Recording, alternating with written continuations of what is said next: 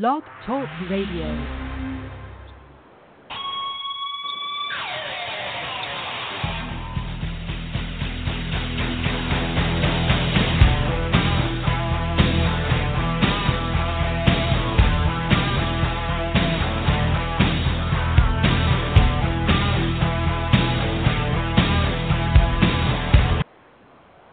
Welcome to Gridiron Blitz right here on Apple Podcasts and Blog Talk Radio. Your host, Oscar Lopez.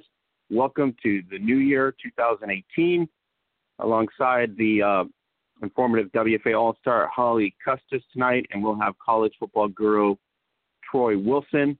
We're going to have a great show today. We're going to be talking to the beautiful and talented all-around linebacker from the Italian League, Nausicaa Del Orto, and she's got experience going on with the football and at NFL Films.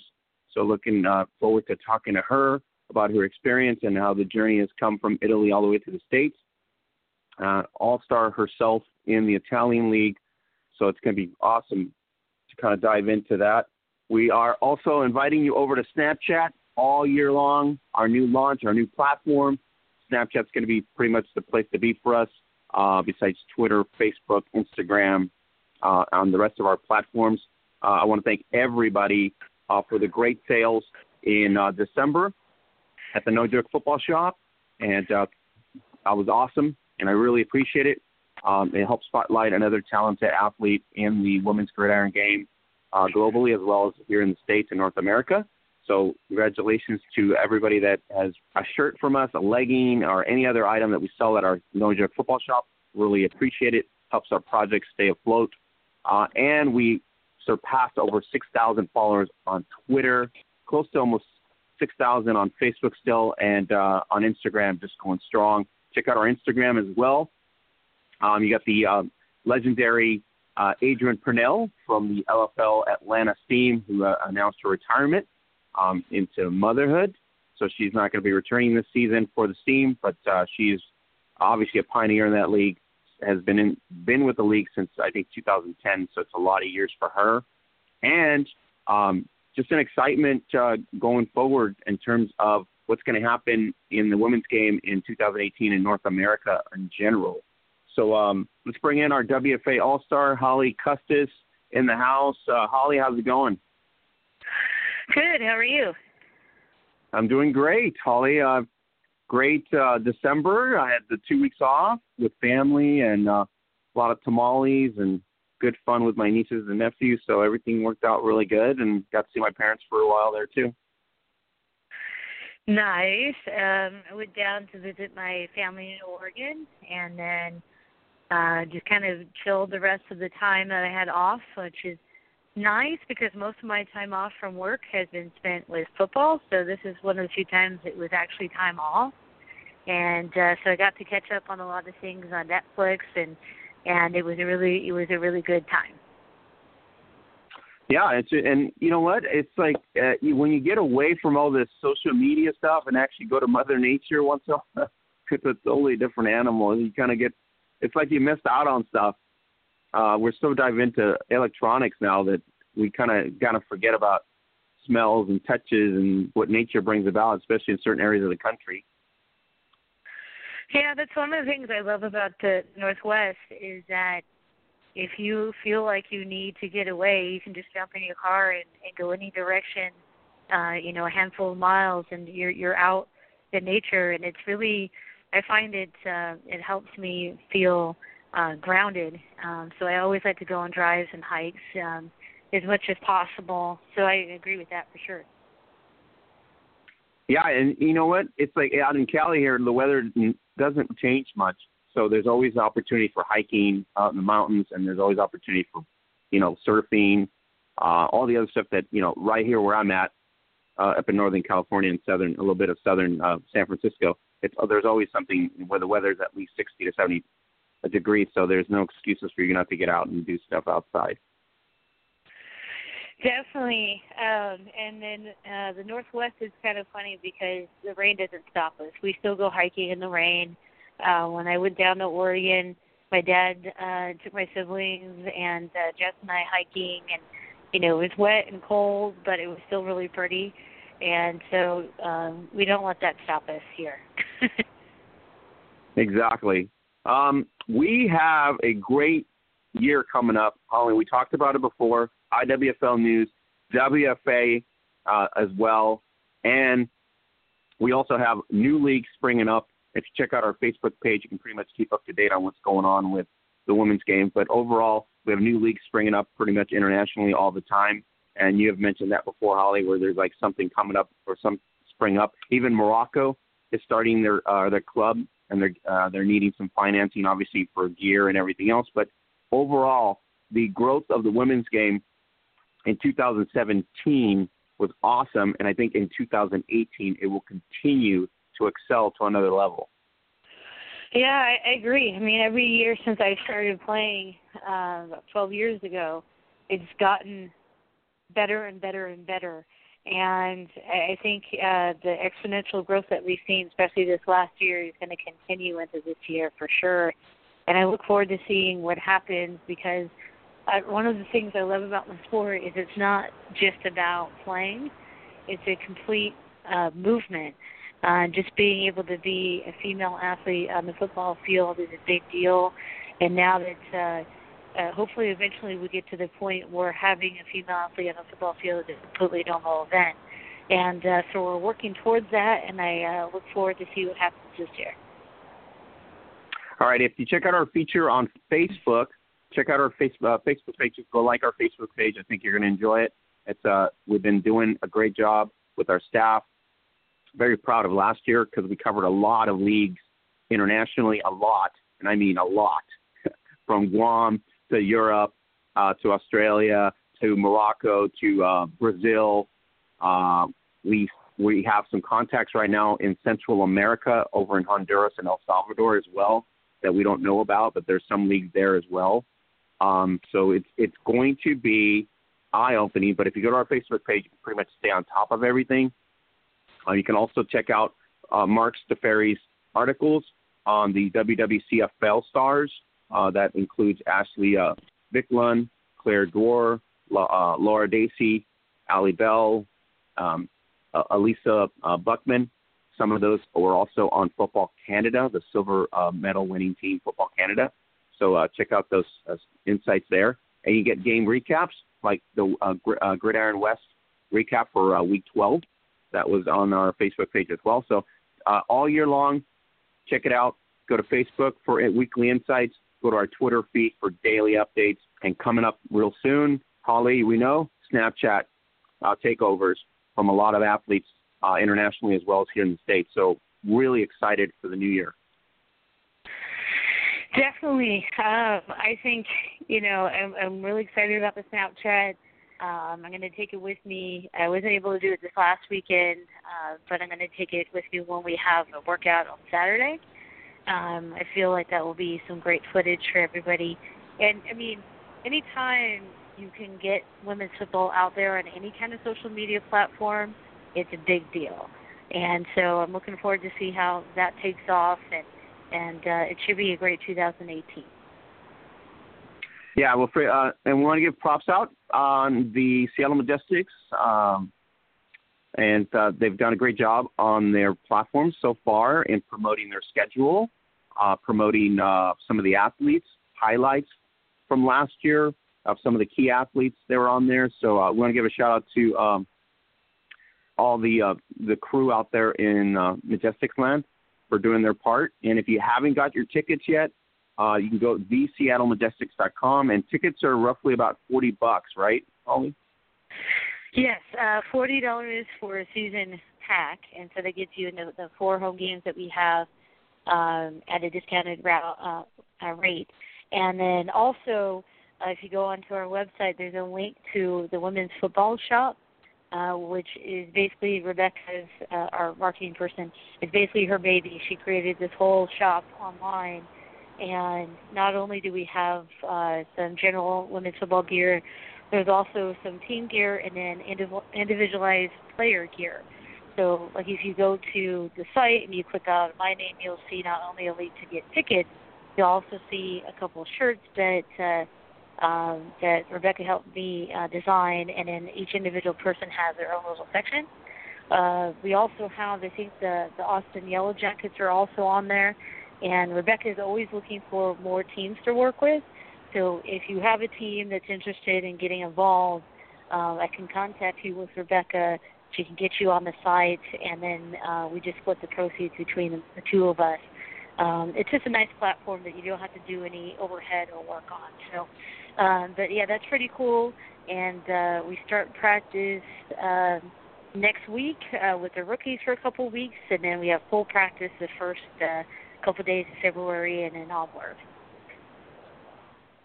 All right, so you're going to be a busy lady, regular job, practice, and we already have talked about in and out on the radio show, if anything. So, but you're going to be very, very busy. But shout out to your team, shout out to the organization. We had talked to them before, and so doing a great job on social media all the way around. I'm thinking at this point you're getting a lot of fans that didn't even know you existed in Seattle. You know what I mean? So it's going to be nice to kind of get that feedback either on analytics or in general just on, outside of just when you walk around and go, oh, yeah, we know what your team's all about. So that's got to be rewarding. It definitely is. And like we talked about a lot before, the Achilles heel of this sport is marketing. A lot of teams just don't have the budget to do the things that they want to do. And social media is an avenue that the teams can take advantage of for little to no cost if you know how to do it correctly. And that's how most companies are doing the majority of their marketing anyways nowadays. And so the more you're able to get out there as a brand, the more people are going to be aware of who you are, which compounds in a good way. So if if Rebecca posts something on her Facebook page and 5 people look at it, and there's 5 people turn around and they share it to their friend group, then all of a sudden we have access to their entire friend list that we didn't have access to before. And then those people might turn around and come to our games, or maybe we find a player out of it, or maybe we find a sponsor. It's completely how we network today as a society. So it's really important that teams are out there and putting that work in on that side. And, given the scope of the change in the IWFL, it's only beneficial for some of the teams in the league, obviously, to coordinate and try to work together in a network sense to, 1, enhance the brand, 2, enhance their own team locally, and 3, to really bring, attention to the sport into their local community areas, and to make them aware that obviously there are women that play American football and they play at a high level. And that's what we want to get the word out. And that's been our platform since 2009. And I think that's the goal for everybody. Just the fact that you can bring somebody's attention to that, that's the starting point. And then you build from there, sponsors, as you said, and et cetera, and fans coming in regularly and being loyal to the brands and stuff like that. So it works out really good. Yes, definitely. And I think, as our sport develops, it's important that we also develop on that side. And, I stated before, it seems to me that most of the teams that are really successful in our sport on the field are also successful off the field. And I think it kind of goes hand in hand. Sometimes what you find in our sport is you find well-intending people that love football but might not have the business sense, and then you find people that have the business sense but don't actually know a whole lot about football. So it's imperative that we find people that have both skill sets, or at least match them up, and that we all are collectively working together. And that's something I do think the sport does well. If a team has an idea and shares it with other teams, I think that's pretty typical now. And I think people understand that, yes, you want your team to do well, but you also know that when the sport does well, you in turn do well. So it's imperative we keep doing that. Yeah, the key is really just engagement and making sure that everybody's aware. I think we've done a good job in that. We'll see which league is going to be more business-minded than recreational-minded, as we talked about it in the year-end review. So we're going to see how the in the North American swing of things. In other words, here in the States and in Canada and Mexico, we'll see how, the sport actually grows here, because this is really the birth of the sport, which would be in the United States and Canada as well as now in Mexico. So if these three countries can really do a good job, which they've done, in Mexico at Shell with FX Mexico and Lexfa have done a good job there, just similar to WFA and IWFL in the States. And then in Canada, you have the Maritime, and you have the WWCFL as well. And so you can create a strong message in this side of the continent. Obviously, that's gonna draw attention in other places as well, like Europe and Australia and in between. I definitely agree, and I think I hope that we can get to the point, if we haven't already started taking that direction, where we have more international play. I mean, the event that we had in Vancouver this last summer was great, but I think we need more of it. I think the camps that we have are great, but we still need more of that too. I think hopefully we can get to the point where, if you look at, basketball, for instance, they have the Olympics, but they also have the Pan Am Games and the Goodwill Games. And there's a lot of international competition, and I think that only makes the sport better, and I hope that we get to the point where we have more games between the U.S. and Canada and Mexico, and as well as across the globe. I think we need more of it. Yeah, and we have different leagues worldwide now starting. I mentioned Morocco, mentioned Brazil, who's been in play for a while. Also have leagues in Europe, in all places of Europe pretty much at this point. Great Britain, and then obviously the staple Finland and Sweden countries already had established programs with stronger men's clubs as well. And I think that's going to be the key. It's not so much here in the States, because it's a totally different concept from from the people that I network with. Out overseas, there's more of a unison between male clubs and the female clubs versus here in the States. And I think that's the missing piece of the puzzle here in the States. And once we get that fixed, hopefully, we get a college type of setup where they support the game, or the NFL. There's got to be something of that type for us to go ahead and, elevate the game here, which is the birth of the game. And so it should be awesome. Yeah, I agree. I mean, in Europe, I think especially, I think they kind of took the soccer method, where a lot of soccer clubs have, men's and women's sides, and I think they started doing that with football, and it seems to really help. And I agree, there needs to be more interaction. When we went to the game down in Vegas, I mean, there were we were there for the semi-men's side as well as our own game, and so it was good to see some interaction, but I think there needs to be more, and I think that will help a lot. All right, let's go into the No Joke Football Huddle, sponsored by Zazzle.com. You get all your stuff, gifts, leggings, tees, and everything else at Zazzle.com/Gridiron Beauties. Check it out. Up to 40% off daily. Make sure you use the special codes at Zazzle.com. Save big-time money on shipping as well as other stuff. So let's go into the No Joke Football Huddle, and let's talk to the beautiful and talented all-star from the Italian League. And we're looking at Nausicaa Del Orto, and she's at part of NFL Films as well. So, Nausicaa, welcome to the Gridiron Blitz alongside the WFA All-Star Holly Custis. Oscar Lopez here. Happy to have you on to talk about the CIFAF and its growth as well.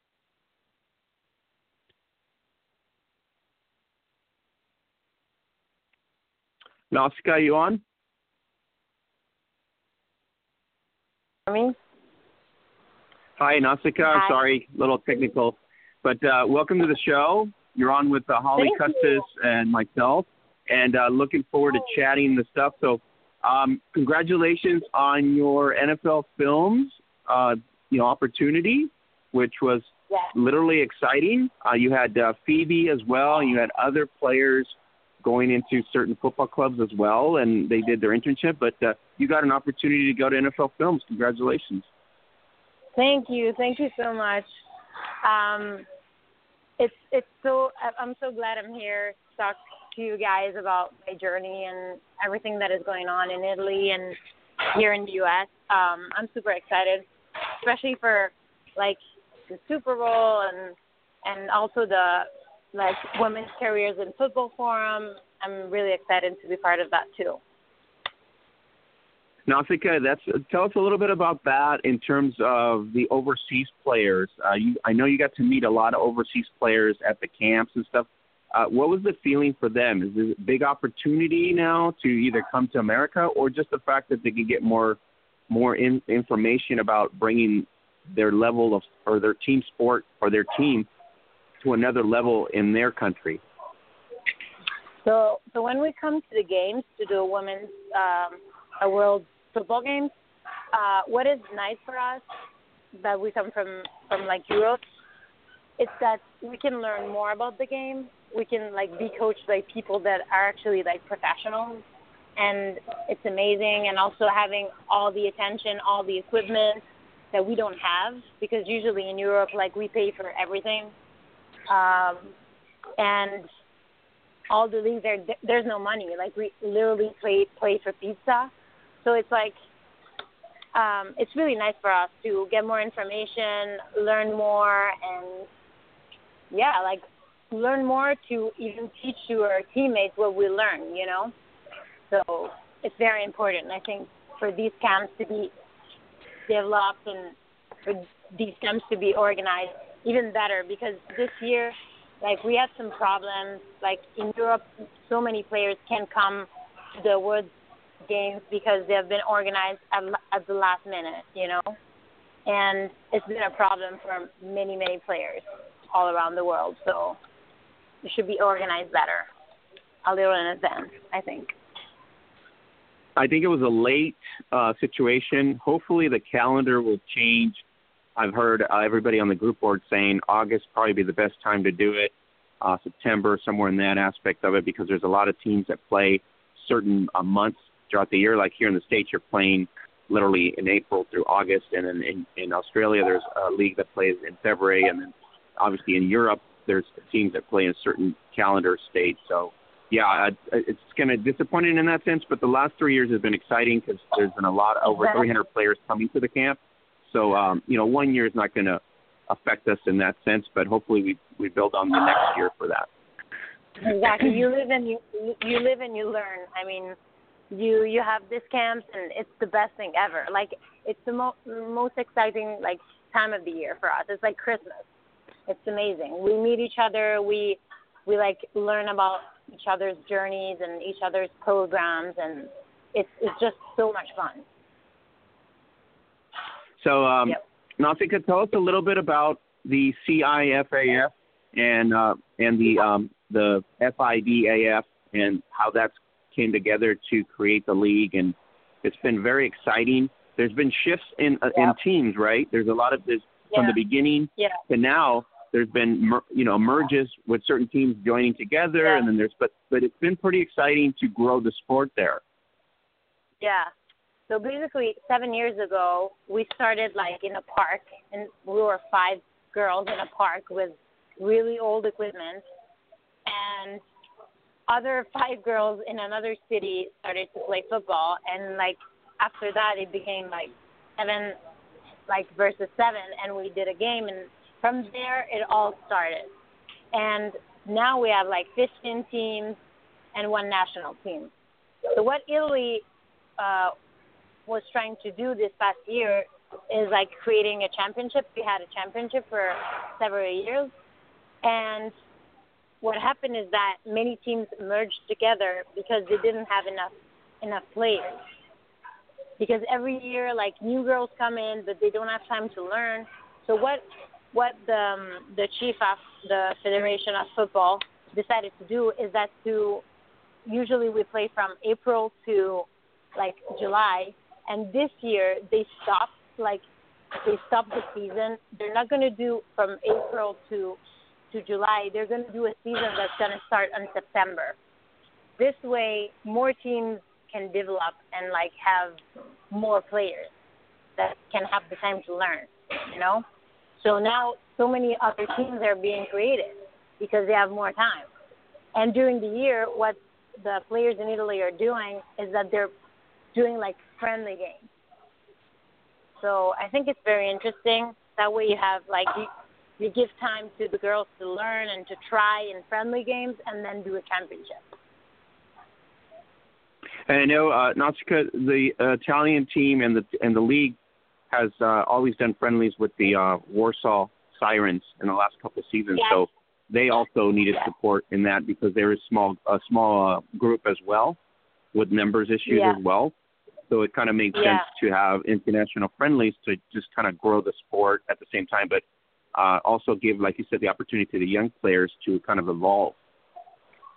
Yeah, exactly, because you need time to learn and to be confident, but at the same time you need games, friendly games, because the game, like what you feel during the game drives you for an entire year, like for real. Like every single game is an experience and it gives you so much adrenaline that you just want to do it again and again. It's like a drug. It's like a tattoo. Like people say that if you get a tattoo, you want another one. It's the same thing. Like it's a drug at some point, but an healthy drug. So I think it's very important to continue to do those games. And this year they played against the Broncos. It's another team from Switzerland.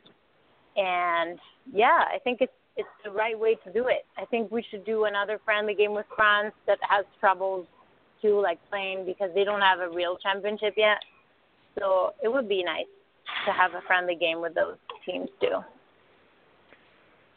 So, Nausicaa, as the face of the CIFAF, that since I've been following the Italian league, it's a pleasure to talk to you. It's been exciting. I've seen you on photos, seen you on video, impactful photos from a lot of amazing photographers that took photos from you guys' games and everything like that.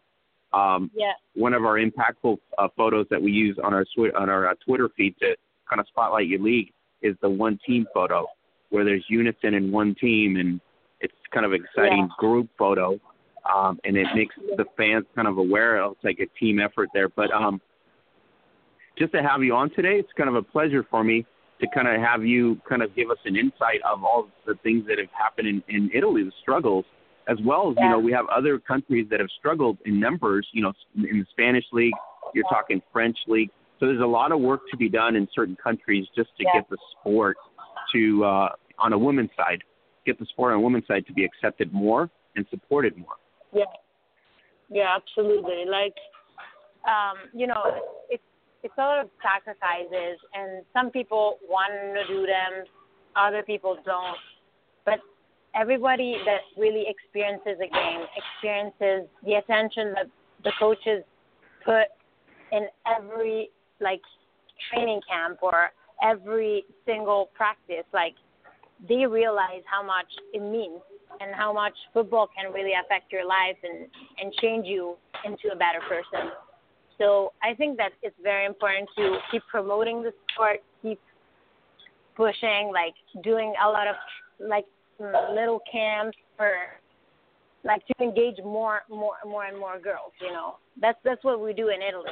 We go in schools, we teach them flag, and then we take her to our practices, and we just spend time really promoting what we can do, because football can really change your life if you let it into your home and make, open the door to football. So Nausicaa, are you missing Italy at this point? Are you homesick? Yeah, kind of, but I make my own food. It really helps. I know. Because here it's different. So that helps. My mom came to visit, and I have my team now, my new team. So I kind of like it right here. So I miss home, but I miss Italy, vacation Italy. When you can go to the beach and relax. So that I miss, but I'm good where I am. I'm living my dream right now. I'm at NFL Films. I love what I do. It's what I'm born to do. I'm so happy right now. It's I'm going to the Super Bowl. For real. I'm going to be there. It's the dream of my life, No. So are you getting goosebumps right now? Because your voice sounds like you're getting goosebumps for I think it's just goosebumps Yes, to go to the Super Bowl. I am. It's good. It's still, like, it's incredible. It's like crazy. Every time I'm on the field, it's just my eyes are bright. It's like I'm in love, you know. So yeah, I'm so happy. Tell us a little bit about the NFL Films, opportunity. Did that come about with a lot of people helping you, or did you make some contacts and then you got back, and then they got back to you, and then all of a sudden, when did it hit you that this is for real? I'm here. I'm part of this huge NFL, event, and also part of this huge, crew that makes this whole spectacle on television. Yeah. So it's so funny because everybody that asks me, like, how did you do it? Like, how? And I'm like, dude, like, I applied. Like, you have to apply first, and then you'll see. But so I applied because, funny story, like, I found one of my teammates from the Women's World Football Games. I don't even remember who she is anymore. She posted the ad, like, oh, NFL Films is hiring, and like just like that, just randomly I saw it, and so I applied. And after like a month, I received an email, and I thought it was like one of those crappy like emails with a survey that you have to complete and stuff, and I was like, oh, and then I open it, and it's an interview request from the National Football League. And I fainted. Like, I was, like, crying of happiness. So I did, like, 2 interviews, and I was so happy. And then I got the email saying congratulations, and I had to, like, for the interviews, I had 2 interviews. I had to write samples. I had to do a bunch of stuff to even, like, get my visa. But, like, I was in, and I was so happy. And they probably liked my story. I also worked for Sky Sports for a while, so I had experience, and I learned so much here. Like, when the best day was when my visa was approved. That was such a relief because it's very difficult to obtain it and everything. But then I stepped in NFL Films, and every day of struggle, like, disappeared in my head. Like, it was the best thing ever. And basically, what we do is that we log footage, like, we research, but we also go to games, we run games, we learn so much. We edit, like, I edited a bunch of things, like, for social media, but also for inside the NFL. Like, it's incredible. It's just incredible. Like, when you're on a game and you run a game with your cameraman, you have to assist your cameraman. You're on the field with the players at one foot from you, and you're in the huddle. Like, you can, and it's like, what? Like, you watch Manning warm up, you watch Tom Brady warm up, you watch, like, the best players ever fooling around, breathing, like, you know. So it's just perfect. It's just what I've wanted all my life. So it's just great. Yeah, it sounds like you're having a great time, and it sounds like this whole opportunity has been like a dream come true, which it has, because, like you said, you're going to the Super Bowl. Who else would have told you that you're going to the Super Bowl? Besides all that, so Nautica, what is going on with the wild card picture here? We're try to get your predictions here. The Falcons take care of my Rams. Very disappointed guy right here.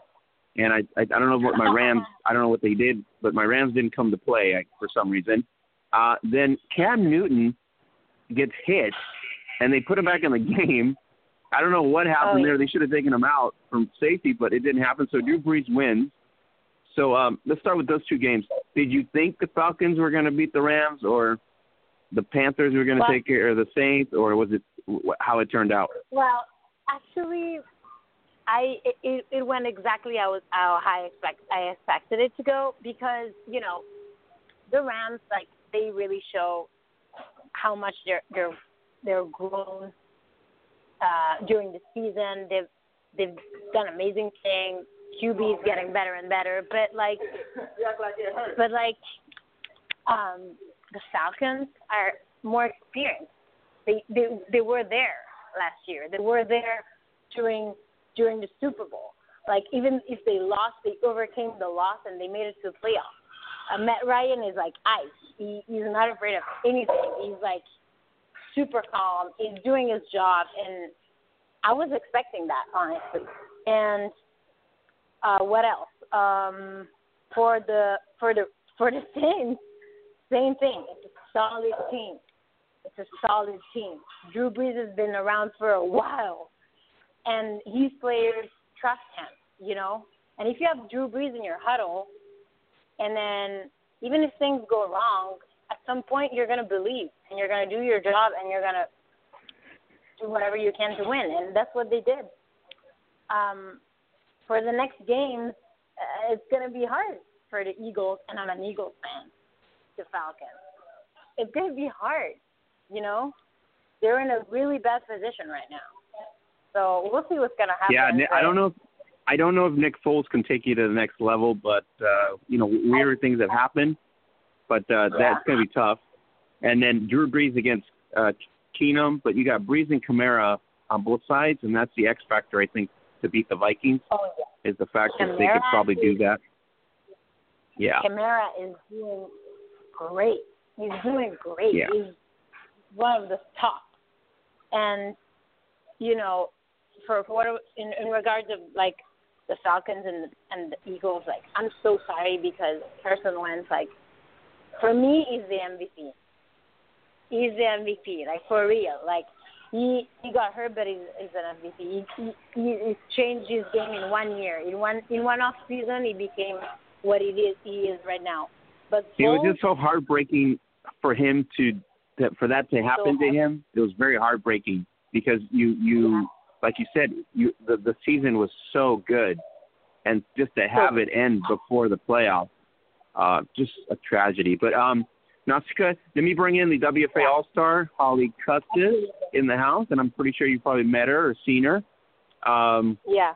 So she's got some stuff that she can throw out at you as well. But it's been a great time for you in the States, and it seems like it's going to continue. So let's have Holly interact here with us. Absolutely. Hey, how's it going? Good. Good. How are you? Good. I'm doing great. So I know that you spoke a lot about, the state of Italian football. But tell everybody how you got started playing football. Okay, so I was a cheerleader for a male football team, the college football team of the Seaman Milano. And I was a cheerleader, I was watching them, and I was getting so excited. And at some point, cheering for them wasn't enough for me anymore. I wanted to play. I wanted to be there. So I took some of the players' sisters, cousins, girlfriends, and I told them, listen, I want to play. Even my cheerleader teammates, I was like, I want to play. Let's do this. So we found a coach. We tried a little flag first because, you have to have the basics, like how to throw a ball before you can actually play. And then, we talked to this guy, and we were like, listen, we want to play. We really want to play. And they were like, what? You want to play lingerie? What do you want to do? And we're like, no, full pads and everything. And they were like, yeah, well, maybe you can try flag football for 2 years or so, and then we'll see. And we're like, no, there's no way. So we found another coach who had been an assistant coach at the Miami Hurricanes in the 80s. And he was the coach of the high school team. And he believed in us. And he actually gave us his jerseys and his football gear from the 80s. So everything was too big, too large. The jerseys, one of the jerseys was worn by The Rock, in 91. Oh, wow. It's crazy. Yeah, that's an incredible story. So one of my first jerseys was from The Rock. That is completely crazy. And so we started practicing at the park because nobody wanted us in their field. And we started we were 5, and then we became 12, in a month. And another team was being created in Bologna, another city. So our coaches decided to play, to organize a match. So they were like, okay, guys, we're going to organize a game. You're going to play in Bologna in July. Let's go. So we do this game. The president of the male team comes to the game, and it's crowded. Guys, I'm telling you, there were 1,000 people. And we played like it was a Super Bowl. We were in a sand field. There was a sand on the ground, not even actual grass.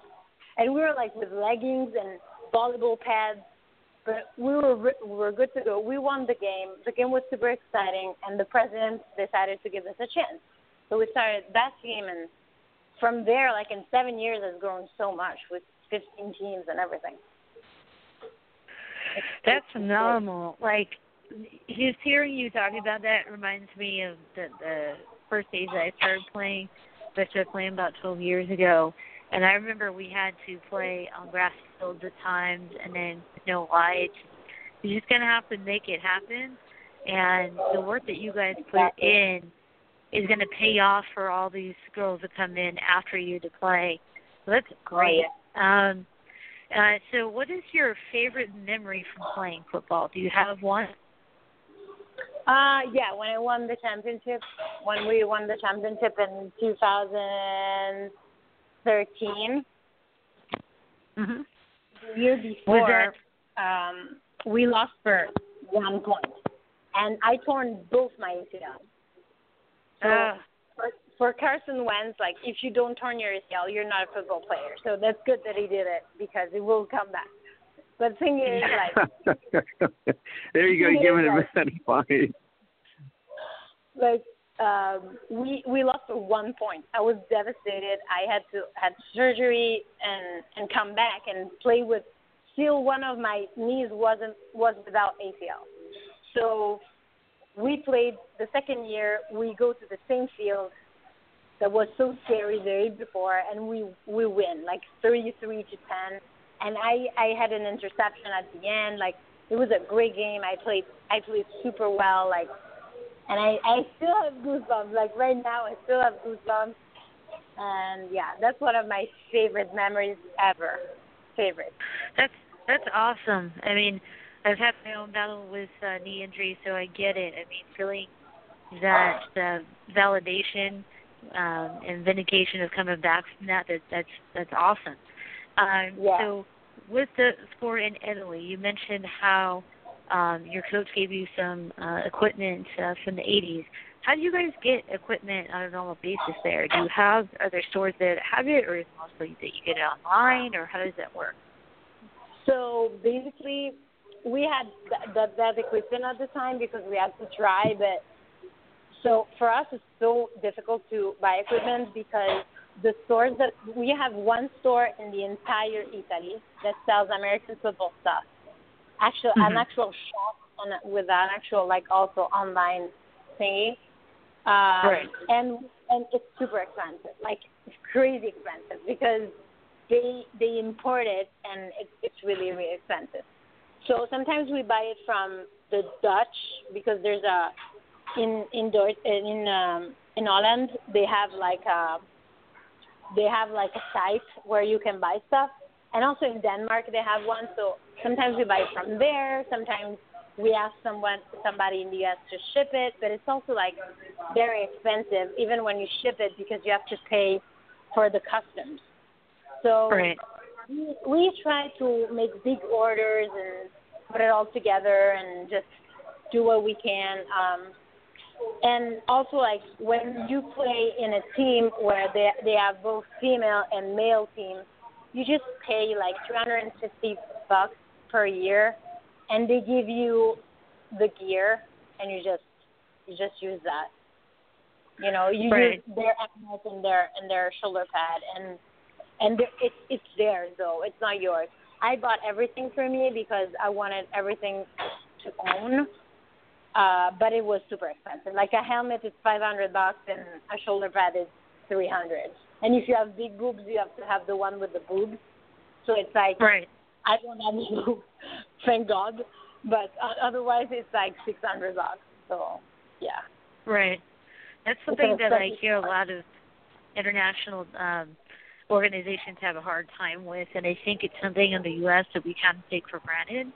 You know, granted, the actual sporting goods stores are kind of going away as a general sense. You know, retail's going downhill anyway. However, I can still order stuff online, and I can get the really expensive stuff if I want, but I can also order the cheaper, more moderate stuff if I'm on a budget. And I think we take that for granted in the States. So, you know, more power to you guys for having to get creative and getting it done. So when you have played, every player I've ever talked to always has like a pregame ritual. Is there one that you have? Is there something that you always have to do before a game? So what I do is that I write the numbers of the people that I really care about on my hands and on my, like, wristbands or anywhere, like, and even the names of my family members, you know, because to remember for who I play, but also, you know, like my grandma, when before she died, she always told me, like, live for what you love. Do things for the people that you love. And everything I do at the end, I do it because of someone. And I love football so much. And I live of what I love. I live of football. So I just remember myself, like, when I'm in a struggle, like, who do I think of? Why am I going to push more to, like, you know, push my limits more? Who am I going to do it for? For the people that I love. So that's what I do. That's my ritual. And then I dance with my super hype music in the locker room. And that's all. That's awesome. No, I do something similar, and I think that it's great that you have that. You know, sometimes people play and they're just playing the game, and sometimes people play and it's more of a life thing. And I think for me, I play in a similar way where for me it's more than a game. It's a microcosm for life, and I think it's, you know, admirable that you play for those people, especially those that you love. And anyways, with NFL Films though, what does your average day look like? You said that you do some editing from some footage. Yeah. So basically, for example, I work for 2 shows that are called A Football Life and The Timeline, and they're basically documentaries. In the A Football Life, we tell the story of a player or of a coach, and in the Timeline, we describe like a period of time or like a particular season or a particular moment of a player's and coach's life. So in this type of documentaries, there is a lot of research. You have to look at every game. Like, for example, we did a documentary on Joe Gibbs. I had to look at all the games on 80, 83, 84, 87, you know, all the games that he was coaching the Redskins. And I had to, like, cut out cutaways, like when they shot him or, like, a particular play and everything. And it's really nice for me because I've never watched the NFL before becoming a player. So for me, it's a lot of, like, learning. And also, like, what we do is, like, we research facts, we edit. So if they tell us, okay, I need this done, like, you have to, I don't know, make a little video with the best mic'd up of, I don't know, Peyton Manning, you have to do it. I did one, and it had, like, 1 million views. It was super exciting. I also edited for Inside the NFL, so if one day they give you an assignment on Inside the NFL or a game, you have to basically build an entire recap of the game. And it's all about choosing the right shots and the right script. And it's like a lot of work, even for something that is 30 seconds, because the quality of the product here is insane, like insanely good. That's awesome, and that's something I've always hoped that eventually we can get on the women's side. Is, you know, a lot of us on the women's side, when we look at film, it's the film that we're looking at, the scout, the teams, you know, so it's not as high quality. But NFL film, that level, it makes it an art, and it's really beautiful to watch. But I've kind of dabbled a little bit in editing to understand how tedious and how much time it takes. So I'm really impressed that you're able to do that, because it's a lot, and people don't understand how much work goes into a short little clip. You're like, oh, it's like 20 seconds. You're like, no, you don't understand. It took me like 5 days to get the clips all together. Like that's awesome. What do you think we need to do as a sport, as women's football, to progress? Definitely promote the sport more. Definitely like going to school, because schools are a great place for people to learn about it more, and or organize camps like Jen Venter does. Like, I've been in one of our camps at the Temple University, and I've coached little kids. And at first, you know, even little girls, they're there because their parents brought them there, and they're not really excited, some of them. But then if you really, really teach them, like, with enthusiasm and really engage, they love it. Like, I gave my gloves to one of the girls, and at first she seemed, like, super annoyed, and then she loved it. Because once you get in the game, it gives you, like, a feeling that nothing else gives you. And I truly believe that it's true for everyone, you know, for everyone. Once you're in the game, you love it. So no, definitely on video, in schools, like, people have to know. And the more you teach it in school, the more players you will have. I totally agree with that. I mean, that's the thing. We just need to get more people aware. My final question for you is: I know you're an Eagles fan, but who are you picking to win the Super Bowl?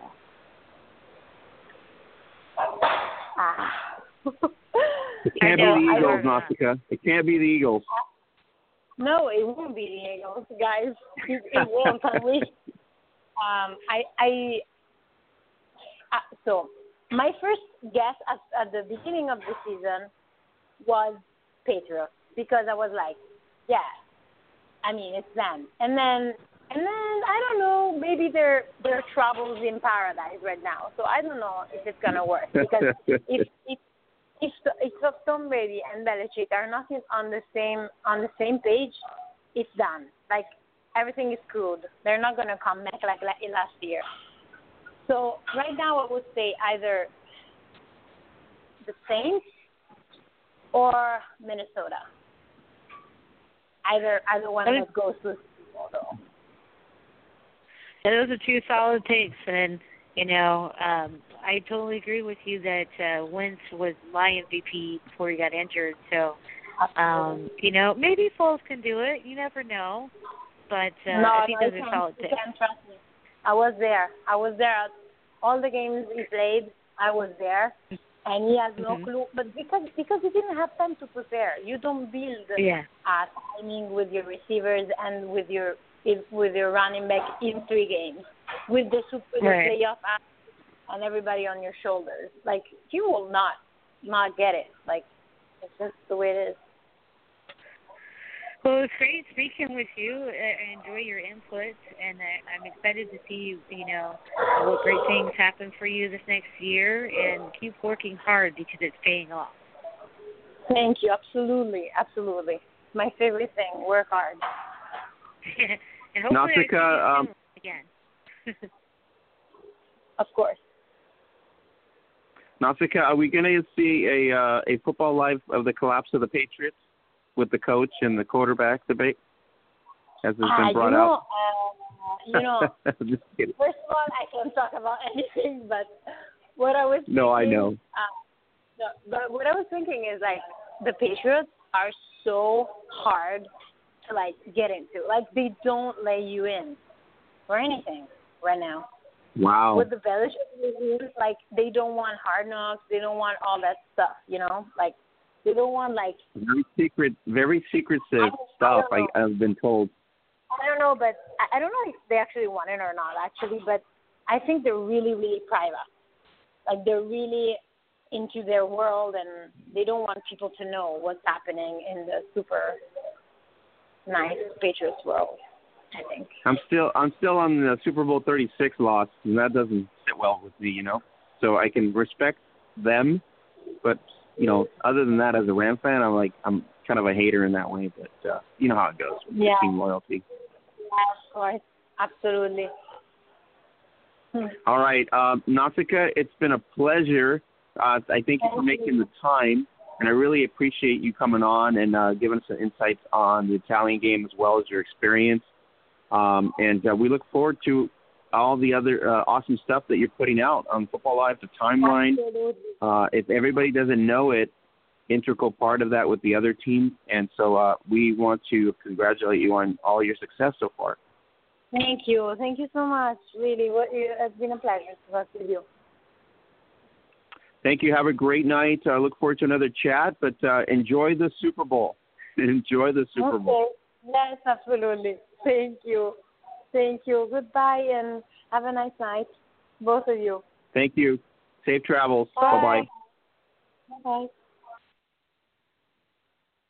All right, Holly. I had to bring her on. I've been trying to get a hold of her for like 6 months.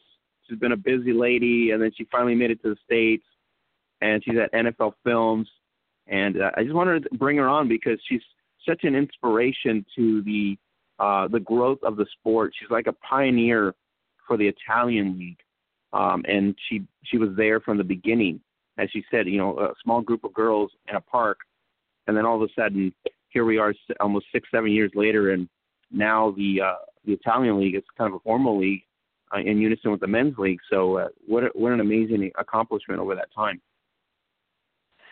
No, exactly. And I think as the sport progresses, you're going to hear more and more stories about these pioneers in their individual areas and countries. And she's definitely one of them. And you can tell just by listening to her talk about football how much she loves it, which is great. I mean, she's absolutely right. It's addictive, and it becomes a part of you. And I've played every sport you can think of, and no other sport has given me that feeling before. And so I totally can relate to that passion that she has. And I think she's going to do a lot of great things for this sport, not only in Italy, but also as a whole. So it's awesome. Yeah, and you know what? The attitude that she had was, I'm a cheerleader, but I want to play. I mean, just the fact that she just said, you know what, I need to get on that field. And then eventually, she riles up the crowd and she gets other people on that field. Very inspiring in that sense. And then everything you see now, when I see that, before I didn't have no inclination, a Football Life, a timeline and all that stuff. And now that I know that she's part of that, every time I have to think about that and go, that's probably not one of Nausicaa's clips, you know what I mean? I got to just put it in my head, and so impressed by it. Definitely. I mean, when you're watching TV, as a person, like an average Joe, just watching TV, you have no idea how much work goes on behind it, and how many people had to work long hours to get that up and looking as smooth as it is. And you're right. When you know somebody behind the scenes, then from that point on, it kind of drops the veil a bit, and then you start to see, oh gosh, now I'm watching this clip, and there's a lot more to it than what meets the eye, and so it gives you a whole another level of respect for it. Yeah, and she's been an outstanding all-star from the beginning. Like she said, she's been on a championship game. She's lost the championship. She's won the championship.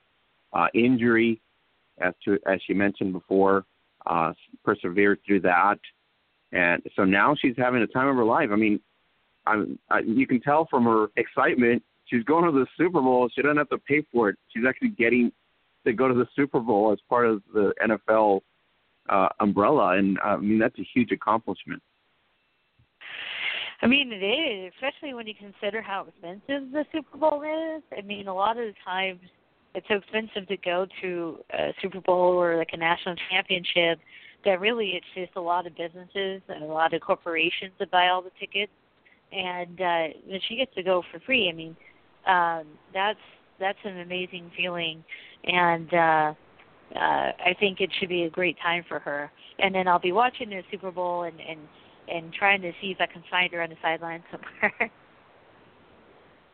Yeah, she's been great. I wanted to bring her on because she really deserves all the attention on that. And so, awesome woman as well, and a talented player. She was a beast on the field as well. So, hats off to her. Let's move on, Holly, to last night. I was on Twitter, and a bunch of other people with me on Twitter, including Fee Rain, that was on Twitter, and Troy Wilson on Twitter. At one point or another, we just assumed Alabama had collapsed and they weren't going to cut the mustard before the half. And then Sabian decides to pull the rug under everybody and says, here, I'm going to go with my other quarterback from Hawaii that nobody knows. And let's make this a real game. And so tell me what you were thinking before the half, because I was thinking before the half, the Bulldogs have a great opportunity for this huge upset and take down Alabama right before the half with the 13-0 lead. Well, I think it was really a tale of two halves. So the first half, Georgia was moving the ball well. They were aggressive. When we were going into this game, just the matchup on paper, you were going to assume it was going to be a power eye running grudge match type of SEC game. And when the game started, both teams were actually throwing the ball a lot, and I think it was because they were trying to loosen up the defenses. And so Georgia was way more successful in doing that. You know, their freshman quarterback was loose. He's a quarterback that's going to play in the NFL. He has the height, the arm, and the composure, and he played really well in the first half. And Alabama's defense was getting tired. And on the other side of the ball, Jalen Hurts has been their starter for the last couple of seasons here. He came into the championship game last year, but Hurts kind of has a certain skill set. He's athletic. He does well managing the offense, but he's not a very strong down the field type of thrower. He's not that accurate. And against Georgia's defense, who's just as strong as Alabama's defense, he was struggling. He was only, I think, 3 for 8 for 21 yards in the first half, which is not great at all. And I actually did not think that it was over. Alabama is basically like the college version of the Patriots.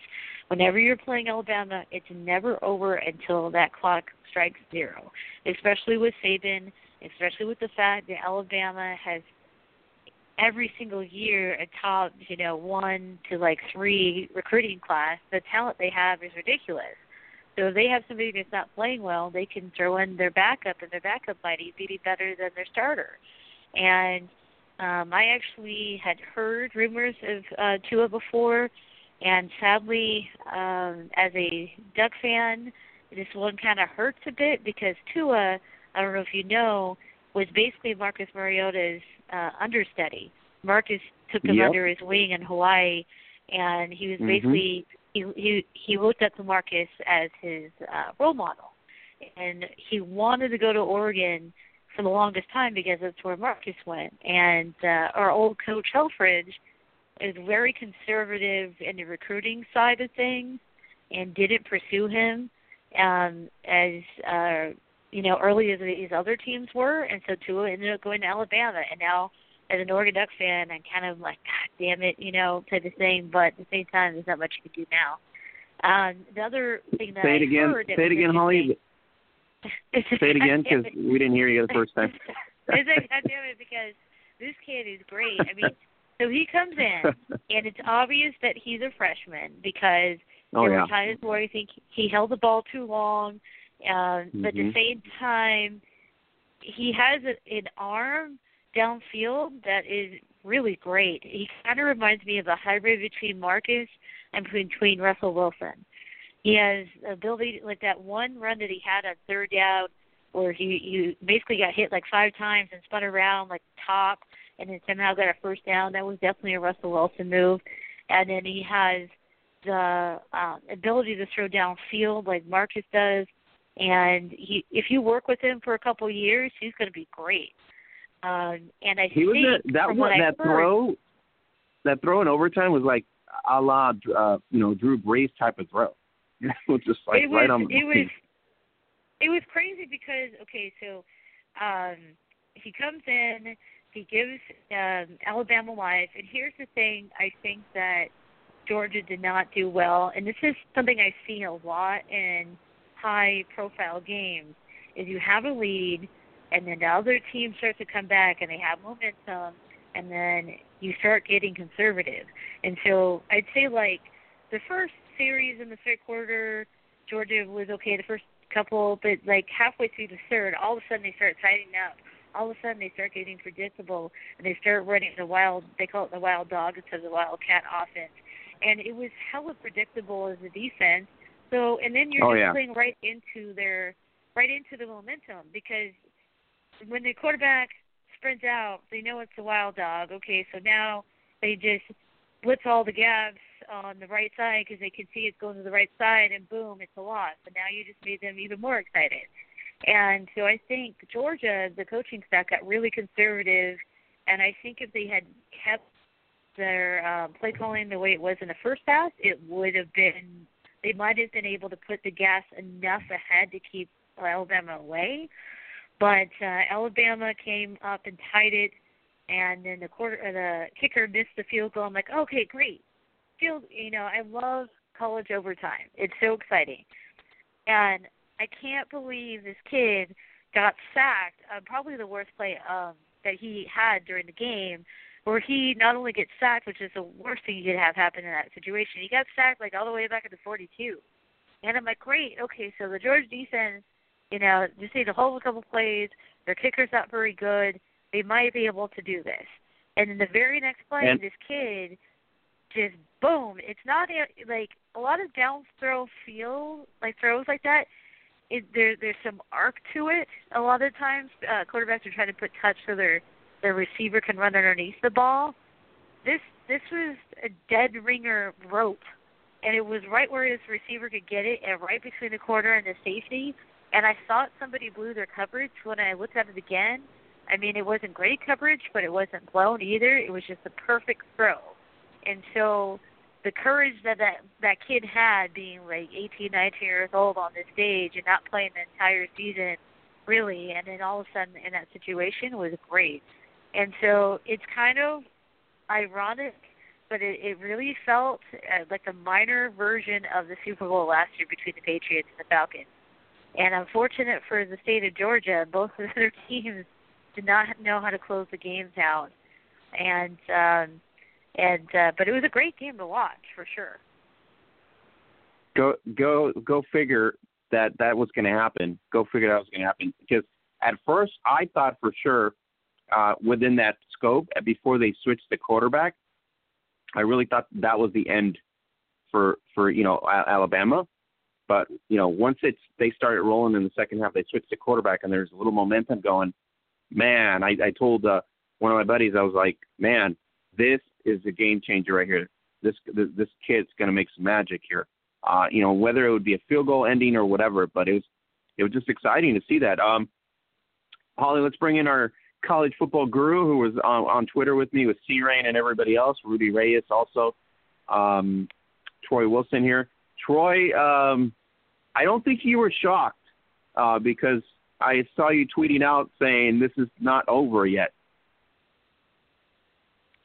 Yeah, I mean, listen, when you have a Nick Saban coach team, I mean, those guys, they really don't get nervous. I mean, they're so used to the spotlight. They're so used to the big games.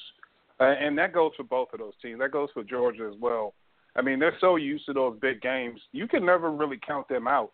I think the only thing that we were worried about was whether or not Alabama had the offense to come from behind. I mean, because they were down big in the first half relatively. They didn't have a big passing game. And then when Nick Saban goes to Tagovailoa, wow! I mean, we were all shocked. I mean, I said, wow! I mean, they putting this kid in. Now, I follow recruiting nationally, and so I had heard of Tua, and I had heard of all the accolades, and him being an understudy for Holly's favorite player of all time. I've heard of the kid. But I'm like, and I heard the arm, and everyone was saying, man, you got to watch out for this kid. You got to watch out for this kid. And, most people were really shocked to see him come in, especially knowing how successful Jalen Hurts has been in the last 2 seasons, really only losing 2 games. And so most people were shocked. But, the one thing you have to say about Nick Saban is that he doesn't care if you're a freshman. He doesn't care if you are a fifth-year senior. If you can play, you will get on the field. He tells people that. He said that during recruiting. He says, if you want to come here to compete and play for a national championship, you can come to Alabama. I'm not promising you anything. I don't owe you anything. But you'll come out here, you will play if you're the best guy. And that's what he did. And most people were really shocked, and it really took a lot of guts to do that. But I really feel like that's what really good coaching is. And when you have a guy like that, you're never out of the game. When you have a coach who knows his players and is not afraid to pull the trigger, for criticism or what have you, he's never out of a game. And so, no, I wasn't shocked, but I was shocked of how the offense moved with a guy who really hadn't played much all year, if at all. And he just came in there and he had no fear. And I love the way both of those freshman quarterbacks play, especially Jake Fromm, who we've been speaking about all year, especially Holly and I. And we were just, in awe with the kid because of how much poise he has. And then both of those kids come out there with that much poise and to play the way that they did. I really think this is one of the most memorable national championship games I've ever watched. Troy, you were talking about the defense having a kink in their armor, but Saban at the end pretty much said, next man up, and that's what happened. There's key players that stood up, shut down Georgia, and in the end, it gave them the opportunity to win in overtime because that's all they needed was to go to overtime, and he knew that, go to overtime. But what happened with the kicker? Did you feel at that point with that missed kick that they were kind of doom and gloom at this point? No, I didn't, because I felt like with Alabama's defense, Alabama had a really good chance to at least limit Georgia to 3 points, and I thought maybe not. They would maybe have limited them to 0 points, especially when Fromm took that huge sack in second down. You really got to get rid of that ball. I mean, you cannot take a sack in that position, especially in overtime. But, luckily their kicker came out there. He made a 51-yard field goal. It was right down the middle. Huge leg on that kid. So that was huge. So I felt like, this may go into a second overtime, especially when Tua Tagovailoa, when he came out there and he took a sack on second down. And I'm like, wow. I mean, then I felt like, okay, these kids are now, kind of playing like freshmen as the spotlight getting to them. And he comes right out there and he throws a rope. He did that right against cover 2. I know I had a lot of criticism about the call, especially when you're that far back. I think they took a 14-yard loss. And so it's 2nd and 24 and you play cover 2. I'm not sure if I would have did that, but who am I to second-guess Kirby Smart, is one of the best defensive minds in college football, and football period for that matter. But, wow, I mean, he manipulated the safety, and he had, the safety in the middle of the field, and he manipulated him, and then he throws the 9 route right to the left side of the corner. I mean, wow. I was honestly shocked that he was that wide open, but just, the play call was just so gutsy and huge. I was in awe. I was literally sitting there for about maybe a good 10 seconds with my mouth open just watching that play. I mean, my heart goes out to the Georgia kids, but, man, you got to be excited for all the kids on that Alabama sideline. What a huge play that was. Holly, What was up with that scuffle between 48 and the coach? I mean, did he not get his popcorn or something? He was so mad. That was pretty crazy, especially for an Alabama team. You don't usually see a whole lot of that from Alabama. And from what I saw, he was on special teams the play before, and I think he got upset by something that a player setter did, and he threw a punch at him. So he got penalized for it. He got a personal foul. So they took him out of the game. Saban said something to him, and, the next thing I know, they're panning back to him, and he's, coming after his assistant coach, it looked like, and players had to hold him back, and he just kept going on and on until he finally sat down on the side with the chair. And it was one of those things where it's gosh, I know how emotional football can be. I get it. People sometimes lose their cool, but you can't ever go after your coach like that. There's no excuse for it. And even during the big moment like that, you still can't do it. And the thing that really surprised me, honestly, is I don't know if Saban didn't know that it happened, which is very possible because there's a lot of people on the sideline. But that kid was back in, the next punt. And, that's what I'm talking about. He should have been ejected. Yeah. He should have been ejected or removed. Oh, my God. And when I saw him back in there. If it were me. Go ahead. No, go ahead. I was just going to say, if it were me, if I were a coach, I would totally send him to the locker room. And I would have a serious conversation with him after that game about his behavior and the future that he had with the program. At the very least, if not kicked off the team, suspended or something serious. Because not only do you have to send a message to him, but you have to send a message to the rest of the team that, I get that Alabama at that point especially was very frustrated. They're not used to losing. They were frustrated about losing last year to Clemson. It's they're not used to being in that spot, but you can't act like a giant baby, throw a fit on the sideline, and go after your coach and think that it's all going to be okay. And so I'm hoping that the Alabama coaching staff maybe missed it somehow, or maybe they're going to deal with him later, because you can't allow that to go on your team no matter how good you are, because then somebody else will be like, oh, well, that guy got away with it, so I can do it. And you can't do that. So I totally agree. And when he came back in, he was horse tackling people from the neck areas and stuff, just violently stuff. And the refs were just, some of the calls, they should have been made, and they didn't make the call. On the sideline call, obviously, that's the coach's call. That's not a ref call, but that would have been on Sabian and his coaching staff to make that decision. But it looked like they cooled him down, and it looked like they put him in check. And that's the reason I think he brought him back, because he basically sat him down. I saw a couple coaches sit him down in the bench area, kind of just giving him a reality check, And so I think that's why they brought him back. Troy, what's your sense on that? What were you thinking when you saw that? When a guy loses cool,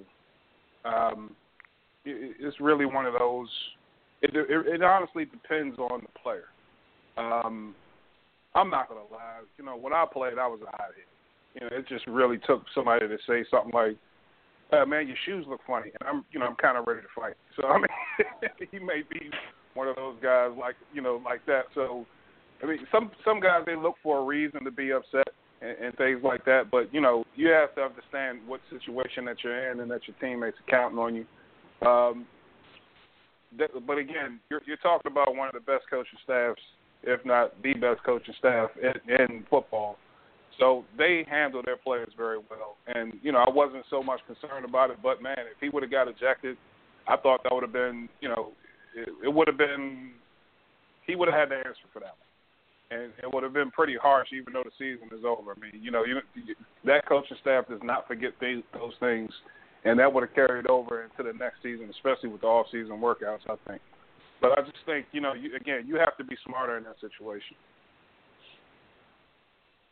Yeah, and I think that's where the key is. More than likely, we're not going to see anything about this anymore, because I saw a little bit of where he was put back into the bench area, and there was more than one coach that was addressing him. And then he came out and just pretty much, kind of leveled himself. So I'm thinking that's been addressed. Yeah, I mean, and again, I mean, it's, it is a game where, we do, you do play on emotion. And I think that's one of the things. I mean, these kids, I mean, they know these kids since, a lot of them since they were freshmen, sophomores in high school. And so they've gotten to know these guys. I mean, one of what at least talked about things about being a head coach is also being a psychologist. And so what makes your players tick. I mean, some players, if you think back to Bill Parcells or Jimmy Johnson, they knew which players that they can yell at and they can scream at and they can get the best out of them. And then they also had the players that they knew they would have to bring them to the side, coddle them a little bit, kind of talk lightly to them, and they respond better to things like that. And I believe that they know how that kid, will respond to those things. And they probably had a bead on this may be his type of personality. Just let him sit back, cool off a little bit and let him know, listen, man, your guys need you out there. And I'm pretty sure his teammates came up and let him know that also. And when you get that kind of support, even though he almost made a pretty critical mistake, when you have guys that have your back like that, it makes you not want to disappoint them. And I just think that, I think really he kind of got his bearings back together and allowed him to go out there and play. But, if you take a guy out and you punish him for that, sometimes you really can't, just take a guy out of a game just because they make a mistake. I think sometimes people are really quick to do that. And he's lucky that the referees didn't do it for him. But I just think, they allowed him to make that mistake and then come back out there and play. And he actually played very well, especially on special teams when he came back out there. Yeah, I think the talk worked in that sense. Holly, at the beginning, everybody thought, man, this is a boring game. But if you talk to Troy's groupies on Twitter, this is an exciting game. So offensively, everybody was like on Twitter. I can tell you right now, everybody on Twitter was like, "Oh my God, a low-scoring game." They're all whining, and then you have the bunch on the other side going, "This is what we want: tooth and nails fight, scrounge for points. This is what we want." And so, two sides to the coin in terms of watching the national championship. I actually am probably in the Troy groupie camp because I loved it. And the defensive mind person. Yeah, I mean, even the first half, which had less points, it was still, I thought, amazing. And partly, maybe that's because I'm a defensive player. But I think the defenses were playing really well in that first half. And what I loved about it was the chess match between the two coaching staffs, because it was obvious, you could tell that they knew each other well. And I thought it was telling that these are two really predominantly running teams, and they came out throwing the ball. They both had the same strategy, and it worked well for Georgia the first half. And then they got really conservative for some reason in the second half. But I loved it because it was intense, and you knew that it was a grudge match, and you knew it was an SEC match, and you knew the defensive teams on both sides were really good, and I loved every second of it. So now, sometimes I think to a casual fan, they want 100 points for each team on the scoreboard, and they think that's entertaining, and it is to a point.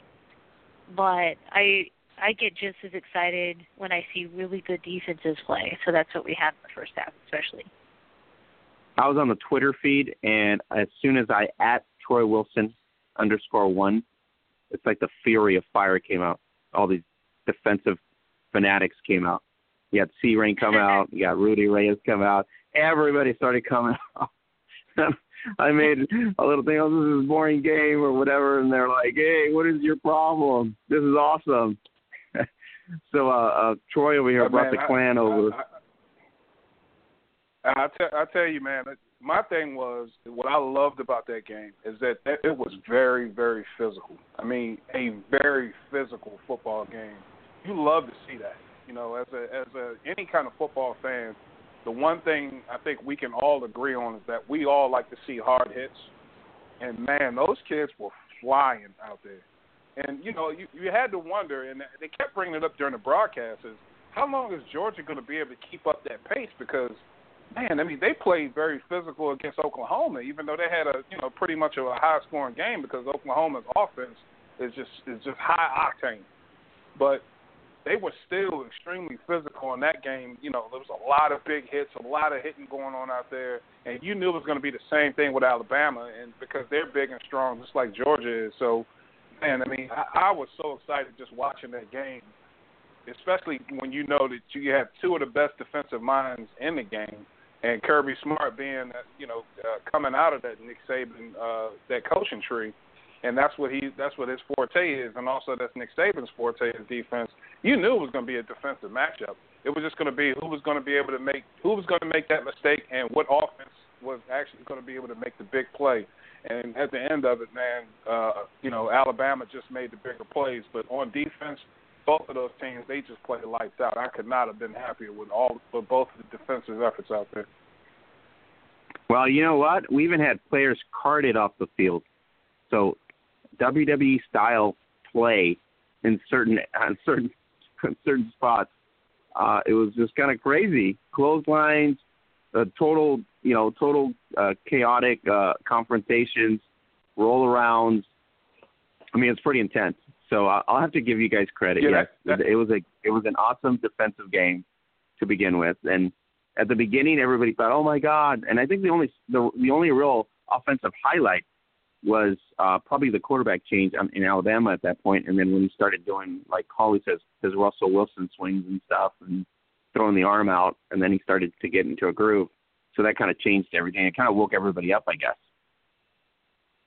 Yeah, that game was so physical that it was a freshman cornerback on the sideline. He wasn't even in the game, and he passed out on the sideline. That's how physical that game was. That's when you know you got a strong defensive effort out there, man. Seriously, man, I saw that. I was reading it. I was one of the first guys to post that off Sports Illustrated off my feed. It just came up, and I'm like, what happened here? Somebody fainted? What? I'm like, really? Exactly, man. I said, wow. But I hope that kid's okay, man. He looked like he was all right when they carted him off there. Yeah, and that's the tradition, I think, in both clubs, I think, right? I'm trying to look up the updates on the guy that collapsed on the sideline. It looks like he's fine. They said it's a non-athletic medical issue, and apparently he wasn't even playing. He was just on the sideline and fainted, basically. So I'm glad he was okay, because anytime you see somebody with a stretcher like that, that's scary, for sure.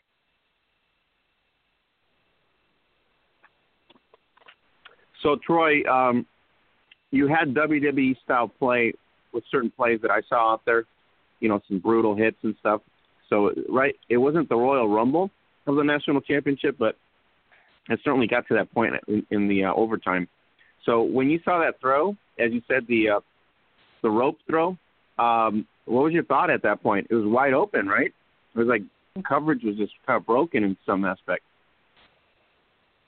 Yeah, I was trying to figure, when they lined up, you can kind of tell just by where the safety was lined up, it was cover two and how the corner was playing.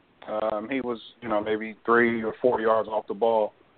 You saw it was in cover two, but they tried to disguise it a little bit on the backs, by the safeties. And initially, the safeties, they were lined up. It was a two-safety look, cover two look. And then, the free safety on the left, he kind of veered to the middle of the field when Tagovailoa kind of manipulated him a little bit. And we couldn't see that until the replay. But I thought it was masterful for him to do that. Just, again, as a freshman, and this is his, first significant amount of playing time this season. For him to be able to have that kind of moxie and just manipulate him like that, I just thought it was a hell of a throw. But, man, that throw got there in a hurry. That kid has an arm on him. And so just a great play. It was a great play. It was a gutsy play call also, considering that these guys were. It was a 2nd and 24, I believe, or 2nd and 26, because he took a huge sack. Again, he can't do that. For him to come back after making that big mistake and acquit himself, I just thought that speaks volumes for that kid. And everybody's really just, they really are looking forward to him next year. I mean, you got to wonder what's going through Jalen Hurts' head. Is he going to transfer? Because it looks like that he's, there's no way Jalen Hurts comes in as a starter next year. Just by watching Tagovailoa played in that championship game, there's no way Hurts comes back as a starter despite his 26-5 record. I agree. I think the kid's earned the spot, so we'll see how that turns out. You guys can check us out on Snapchat now, 2008. Holly Custers will be doing some takeovers. Got a couple athletes doing takeovers internationally as well. So we'll get you the calendar and who's coming up and when. You can check us out on Twitter and our Facebook page as well. And we're going to have a lot of fun going on to Snapchat, talking fitness tips, health tips, football tips, and just a little bit of, just fun stuff. So look forward to it on our Snapchat. You can follow us at Gridiron Beauty on Snapchat as well. So go follow us and add us. It'll be great. Guys, the wild card weekend was exciting for some of us. Some of us are out of the playoffs. Who was in the playoffs, pretty exciting. But somehow, my Rams just didn't show up. And then when they showed up a little too late. Drew Brees takes care of the Panthers. Holly, the concussion protocol for Newton, bad call in the NFL, bad call by the refs. What do we say about that? It's really kind of a tough call because when he took the hit, he definitely was a bit loopy. And then he starts to jog off to the sideline, and then he collapses before he gets there. And then they check him out, and, he looks kind of like he's not there. And then they say, oh, well, it's because his visor got shoved into his eye. And granted, I get that would not be pleasant. I have contacts. I've been poked in the eye so hard one time I thought my contact came out, but it really didn't. It just got shoved into my eye. So granted, it does not feel good when you get any kind of contact with your eye like that, right? But that would not make you loopy. It would make you irritated, and your eye would be irritated, and it would not be pleasant. But I've never been poked in the eye and collapsed. You know what I mean? It's a different kind of thing. And so it's hard to tell, if they did it correctly or not because we don't know exactly what happened. And so I think the NFL is right in investigating it. I think because they had the footage of him collapsing, they had the footage of him just kind of looking kind of spacey, I think it's a horrible look. And so the NFL needs to do their due diligence by checking it out for sure. Troy, your thoughts? Well, you had two that happened. I mean, the same thing happened to Tyrod Taylor in the Bills game, but we're talking about the Cam Newton play. What I said was when I saw that, I said to myself, "There's no way he's coming out of that game. There's no way he's. I mean, it's a playoff game. It's his last drive of the game. There's no way he's coming out of that game." And from a player standpoint, I understand that you wouldn't want to come out of that game, and but then also from the NFL standpoint, and let's be real, I don't think it's because of player safety.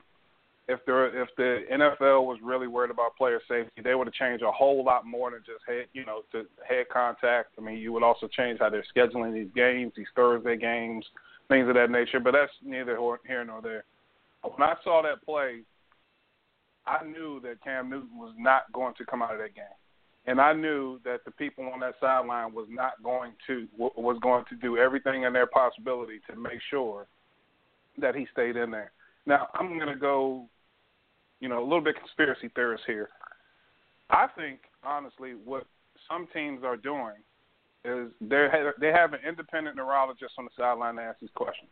But I think what teams are starting to do is prepare the players that if they have a concussion, how to answer the questions. I just think that's really part of it because I mean, some concussions you can't fake that. I mean, you can't fake that test. I mean, like with Tyrod Taylor, he was out. I mean, you saw his hand kind of spread apart, and you knew he was out for the count. But some concussions are more mild than others, and I think that if Cam Newton did have a concussion, I think it was a mild one, but I think they really kind of tipped the scales a little bit to make sure that he got back in that game because you didn't want to have Derek Anderson coming in at that point in the final drive against the Saints trying to get a playoff win. So I knew they would have did whatever they could to get him out there. Troy, Blake Bortles, is he ready to beat Pittsburgh once again? Do you think the Jaguars, given a tough defensive win against the Bills, do you think Bortles is ready for the spotlight if he beats the Steelers?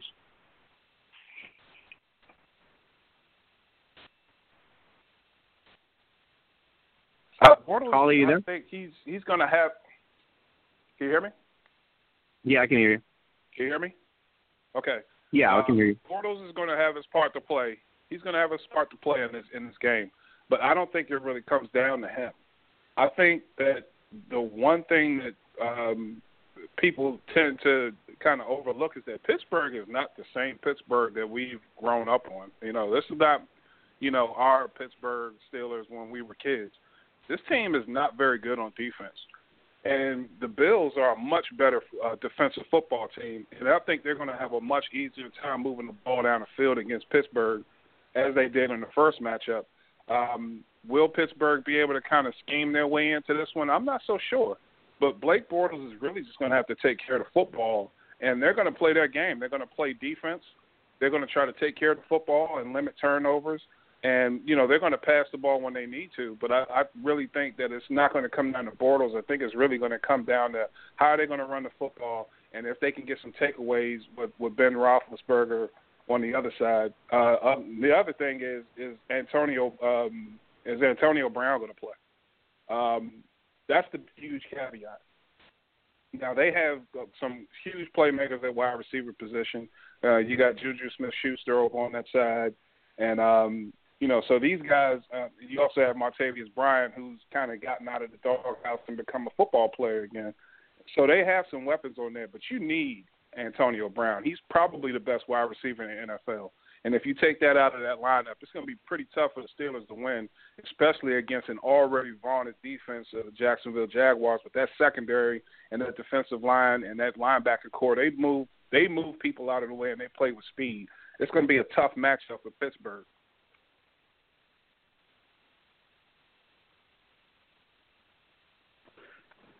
Yeah, I agree. I think it's going to be a big test, more so for Pittsburgh than it is for the Jaguars.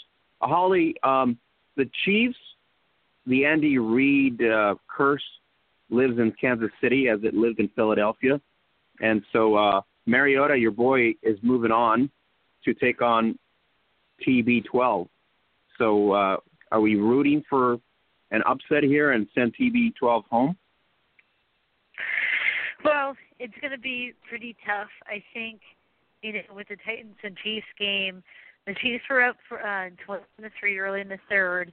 And then I can't talk more about that pass that Mariota caught off the deflection and caught his own pass and scored a touchdown. Oh, yeah. That's one of the best plays I've ever seen in my entire life. That was just – I've seen quarterbacks tip the ball or had it tipped back to them. I've never seen one catch his own deflection and then score a touchdown off of it. That was pretty awesome. Really, Marcus played pretty well, but really the key to that game for the Titans was Derrick Henry. They ran the ball well, and the Chiefs did not run the ball well.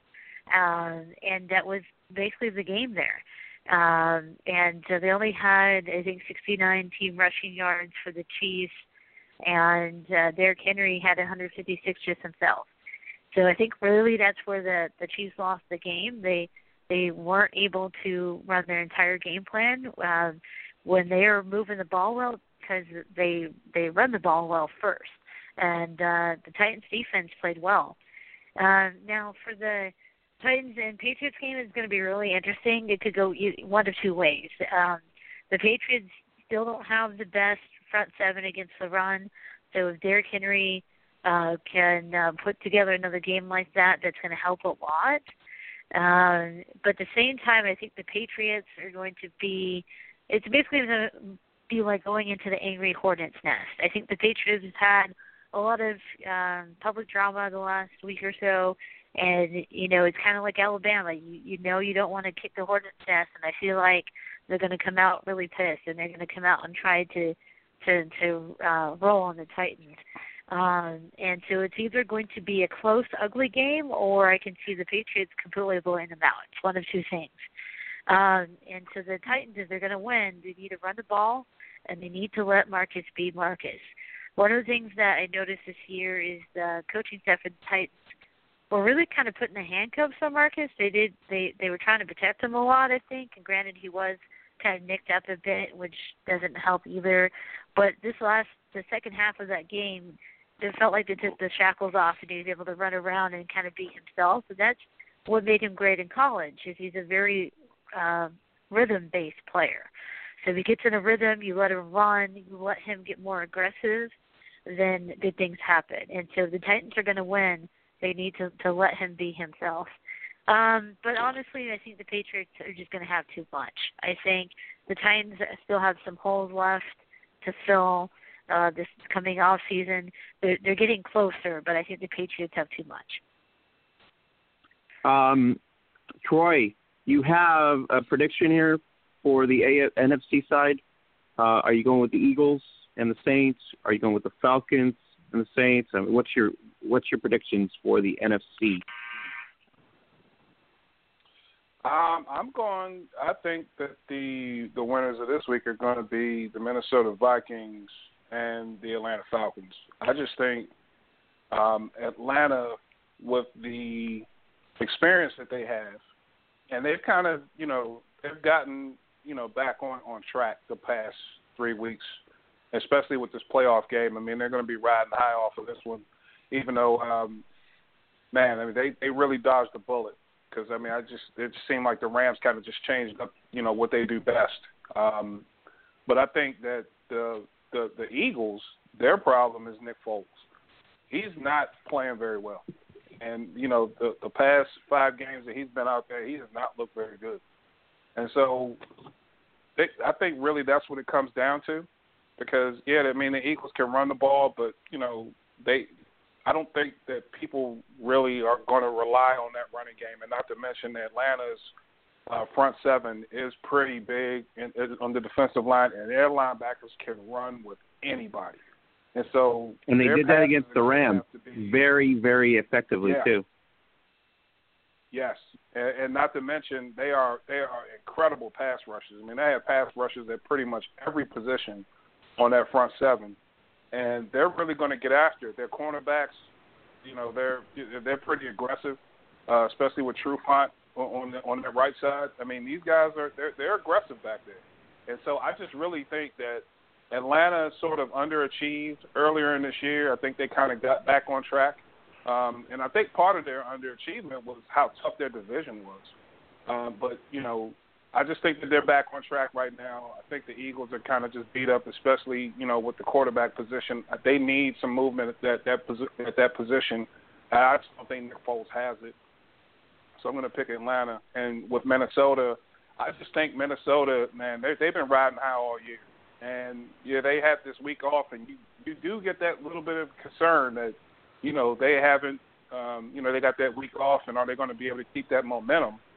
But the way that they've played this year, especially on the defensive side of the ball, I just think that it bodes well for them that they play defense the way that they do, and I just think that that'll help them against that high-octane offense with Drew Brees and company coming in there. Are they going to be able to stop the run? I think that's the biggest thing. If they can take away the run and then kind of force Brees into some interceptions, because as good as Brees is, he is prone to throw the interception. And they have some ball-hawking corners out there, especially, that secondary. They can run. They can definitely match up man-to-man. And so it's going to be a tough go for New Orleans, especially going up there to that dome. They're used to playing in the dome, but they're kind of used to being quiet when they're on offense, and it's going to be a whole different story when they get up to Minnesota. Minnesota, I think, really takes this game, and I think they win it by. I think they probably win it by 8 points. All right, Holly, let's analyze the AFC. We got Jaguars, Steelers, third meeting, and you have, obviously, we just talked about Patriots and Titans. So who are you taking? Okay, so like I said before, I'm going to take the Patriots, and I'm going to take the Jaguars. I think Troy's absolutely right. It's not the same Steelers team, especially if you don't have Antonio Brown. I think Antonio Brown basically is the majority of the reason why the Steelers are 13-3 right now. I think if you take him away, Bell's been kind of inconsistent this year, and there goes a lot of their offense. And then their defense is not that great either. I think the Jags have a better overall team, top to bottom, when you're talking about all three facets of the game. I think the Jaguars were actually kind of not that spectacular last week, though. If they're going to have a kind of flat game, I guess that was going to be it against the Bills. But they need to run the ball. They need more production out of Fournette this game to help them against the Steelers, and they need to create turnovers like they have been all year. If they do those two things, I think the Jaguars are going to upset the Steelers. And so I'm going to take the Patriots and the Jaguars. All right, so we got Jags, Patriots on the AFC side. Troy's going with Falcons, Vikings. I'm going to throw a kick in here. I'm going to go Falcons, Saints, and I'm going to say Titans, Jaguars. I just have a feeling that maybe New England gets thrown out. But I'm just throwing it out there. Because if they can do what the Dolphins, if they can do what the Dolphins did to Brady, they have a chance. But it's a very slim chance. But I'll go with that. But more than likely, it's going to be TB12 overcoming, as you guys have pointed out. But I'm not an analyst, so I don't claim to be one. So I'm just a fan. No, I like the gutsy call, man. I like that, man. I really do. Especially, listen, you know what would be a great story? And this is underplayed, especially when it comes to rivalries, okay? The rivalry between Jacksonville and Tennessee has ratcheted up, especially when those two went head-to-head. They don't like each other. And as a matter of fact, they were actually chirping, saying, oh, man, like I think Jarrell Casey said, oh, man, I wish we were playing Jacksonville because that dude Bortles sucks. And I think, that Jacksonville, some of their players had chirped about, wishing they could play Tennessee also. I just think this is going to be great. And not to mention how Tennessee kind of they came back and they won against Jacksonville in that final game of the season, which helped them solidify their position in the playoffs. Man, that would be a huge, huge game. And I just really think that would be great for the NFL to have a new rivalry kind of get pushed to the forefront and not just Steelers-Patriots, because we know they don't like each other at all. But, I mean, this would be a real underplayed rivalry, I think, if that did happen. So, you know what? I would kind of like to see that, man. A little bit of new blood in the AFC wouldn't be too bad. Yeah. No, it wouldn't. Holly, do you think the Jaguar fans, the coach gave them the ball last week for the win against Kansas City? Against the Bills, not Kansas City, against the Bills. So wouldn't it be great if they take care of the Steelers and then one step away from the Super Bowl? I mean, that's just like... I think it would be great. And, I would just like to point out that I did say that the Titans and Jaguars would be in the playoffs, and here they are. I think the Jaguars are more complete than the Titans. You did do right that, now. so we will confirm that. I think the Jags are a little bit more complete right now. That the Titans, are closing that gap. And Troy's absolutely right. They hate each other. They're in the same division, and they're both up and coming teams.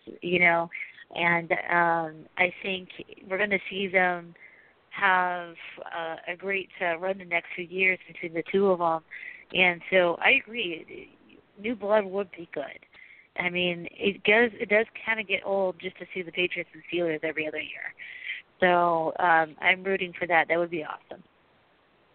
So, Troy, I'm going to go on a limb here. One more thing. I'm going to go on a limb. Atlanta, Jacksonville in the Super Bowl. Oh, gosh.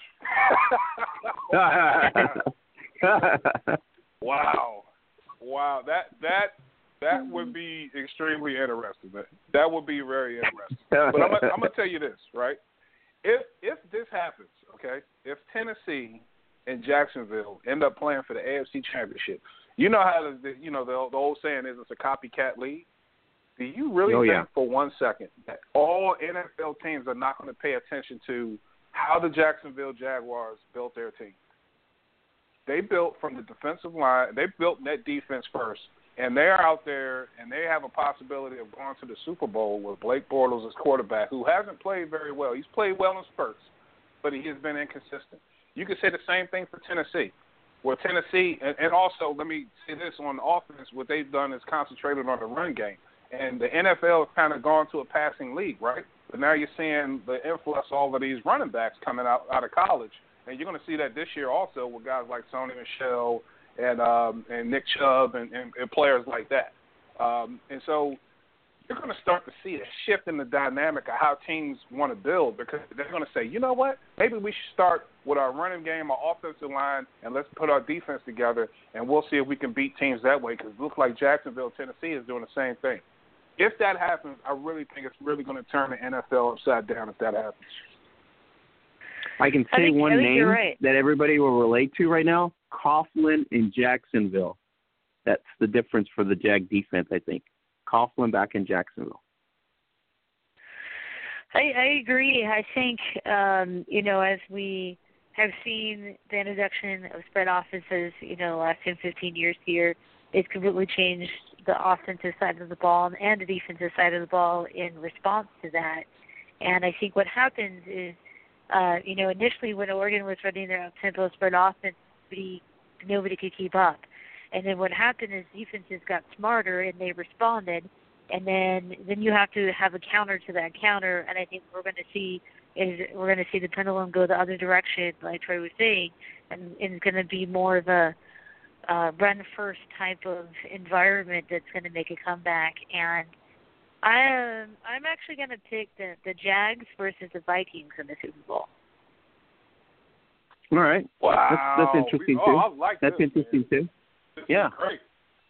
This is great. I like this, man. I like this. We're neither of us are in unison here. We're not shy. No, that makes it more fun. I mean, it makes it more fun. Yes. I think the Jags are the only team left that I really feel like could beat the Patriots.